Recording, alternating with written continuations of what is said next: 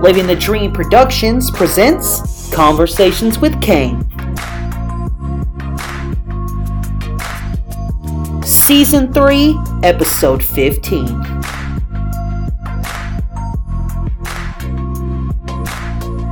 Enjoy!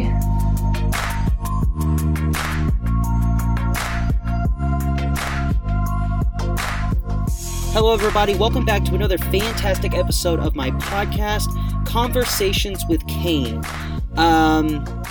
This is Season 3, Episode 15, and since this is Season 3, I have several episodes under my belt. The first season we did 20 episodes. It was a nice goal to me. It was my first season. I didn't really know what I was doing. It was kind of just, it was a test run, and it went over great. The reaction from everyone was great. Then I went into Season 2 thinking, I can do this. And so I doubled the 20 episodes and I did 40 episodes, which was just so remarkable. And so now we're here with Season 3, Episode 15, and I've done a lot of these. And so at this point, I keep the same formula, the same format, but for this one, we're going to switch it up a little bit. So without further ado, and we are also TikTok live right now as well.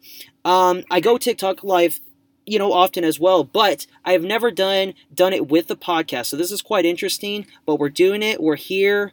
And, without further ado, I want to get to my guest here, for you guys.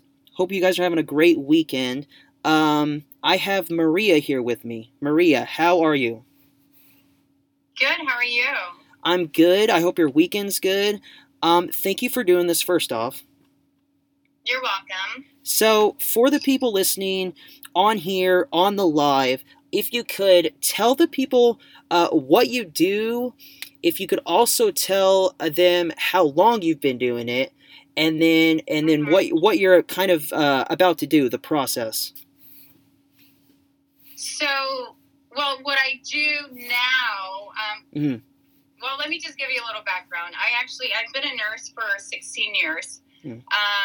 So I am in the healing, environment. And so I've always been very intuitive, and astrology was one of the things that I was very intrigued by many years ago. So I've been learning astrology for about 12, 13 years. Wow.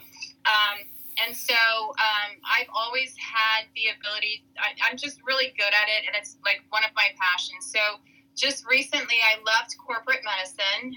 Yeah. Because that's not the type of nurse I want to do. I don't want to work in a corporate environment and then have to do meetings after meetings after meetings after meetings. And Sure. So that's not how I wanted to help and heal people. Right. Excuse me. And I thought it was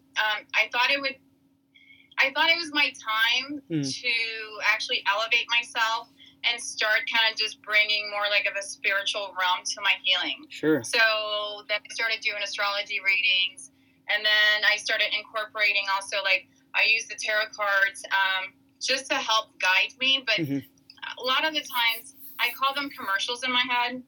So I'll start doing a reading, but then I'll start getting like little flashes of like commercials. Okay. And so it's like, basically I'm just led by the spirit and God overall. Sure. And then I just kind of I go with it. And it's just a conversation too. It's kind of like learning about people. Like astrology, I always tell people it's a spiritual blueprint of your soul.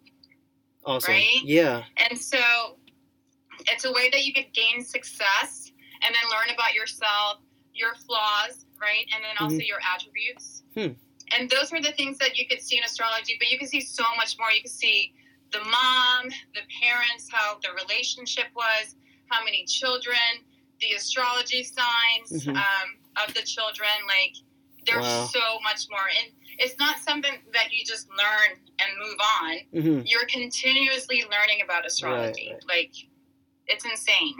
But nobody has the same chart in astrology, which that's what we're going to be talking about anyways. Right. But, yeah, so that's basically, that's a little background about me. Awesome. And okay, so what else do you want to know? Well, so I gave you information beforehand. So I guess if you want to break down and talk about that. Well, I thought it would be important to talk about, like, maybe a little background of the astrology so then people would understand. And how I do my charts. So I either do like a natal interpretation or I could do predictive astrology. And that's like, you utilize certain formulas to see like the transits and also your natal chart. There's certain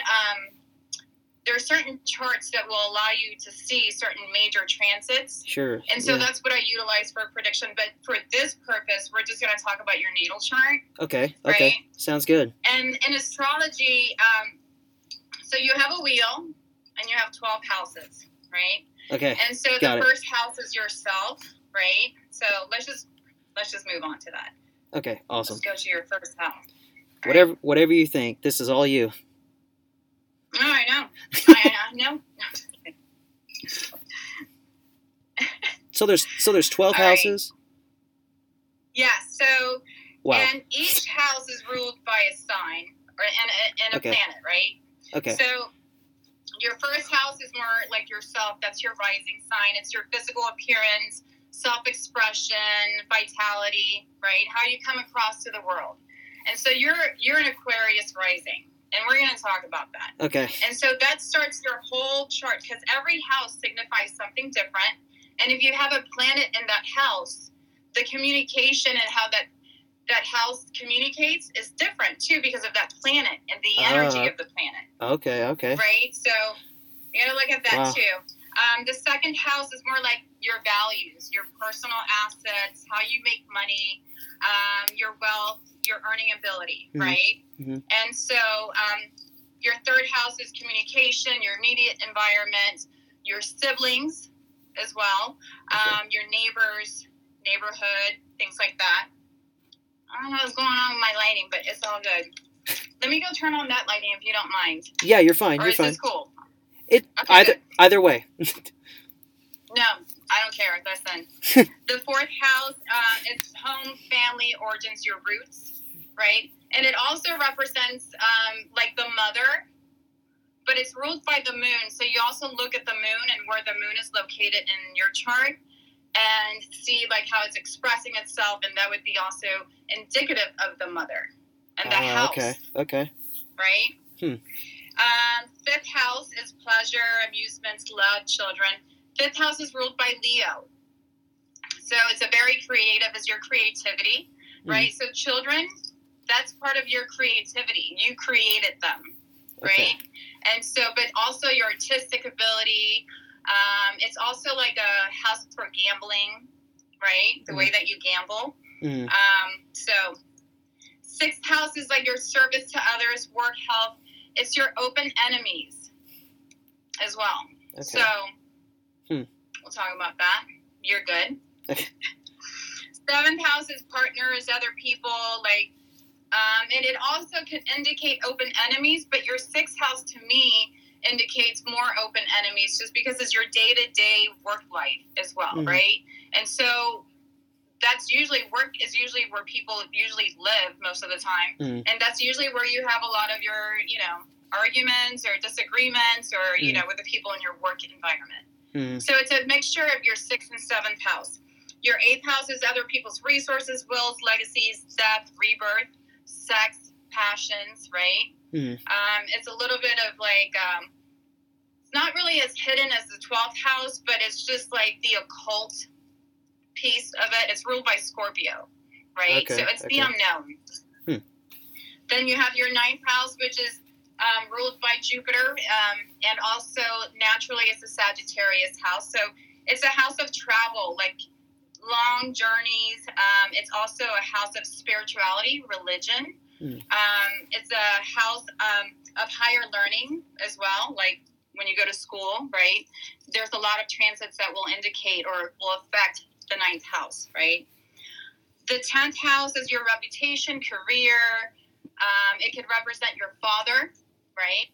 Okay. And a lot of the times, too, if your mom was your father, then she may be located more at the 10th house, right?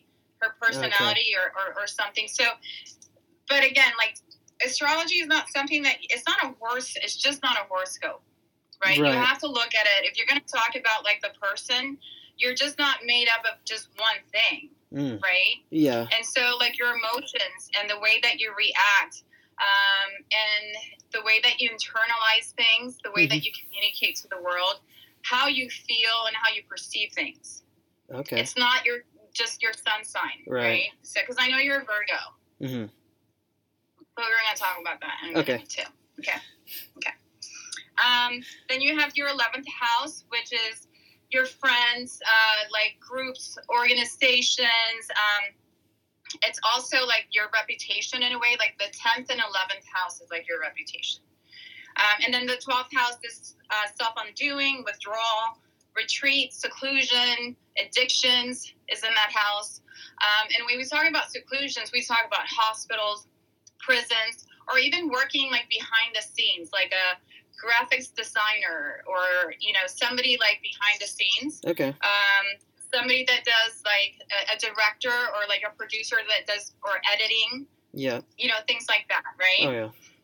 But it really does depend as well what planet is that. So let's say, for example, if you have your moon in the 12th house, how you react emotionally or how you are emotionally is very hidden, or you don't like to express yourself. Or if you have the sun in the 12th house, that can indicate that you need to retreat a lot too, right? Because your sun is your ego, and it's truly your inner self. It's the person that people know after they meet you. Because once you meet somebody, the first thing that you see is their rising sign. Okay. And then you start like getting to know them, and then you're like, oh, like to me, I'd be like, oh, you're an Aquarius, and then like, oh, you're Virgo because of the sun. Right. Right? Okay. And then how you react would be your emotions, and how you love would be Venus.